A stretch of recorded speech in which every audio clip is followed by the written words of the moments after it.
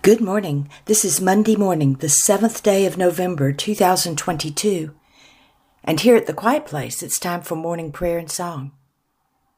We invite each of you listening to pause and join us as we begin this new day. Our morning prayers and songs are now complete, and we return to quiet, listening for the answer to this prayer. God, what is it you wish for us to know today? You can ride a horse on a merry-go-round and have an experience. But you can also go out to the countryside and ride with a horse over the meadow and have an experience.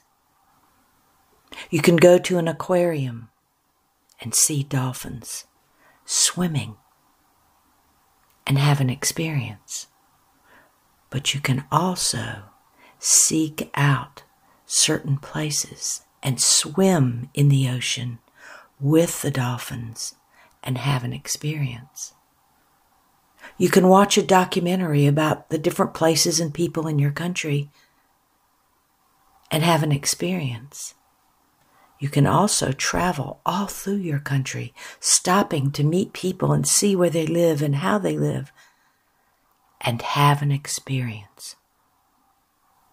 The same is true for your spiritual experience. You can go and watch and take part in a service proclaiming the glory of living a spiritual life. But you can also be still and listen to the whisper welling up from within you, from within your being, beckoning you to hear the calling, to live the experience of a spiritual life. You can choose your experience. Will it be one of limitations, or will it be one of living a spiritual life without boundaries? You see, there are no limits to what I will reveal to thee when you are with me, together, riding over meadows, swimming in the ocean, seeing places, meeting people, and living the experience of life upon earth as it is meant to be. You and me together as one. And the Holy Spirit says, there are many examples of how to live your life upon earth fully, rather than doing so on a limited basis. You can choose the merry-go-round and the wooden horse, which goes up and down. Or you can choose the horse which is free, calling to thee to come ride with me.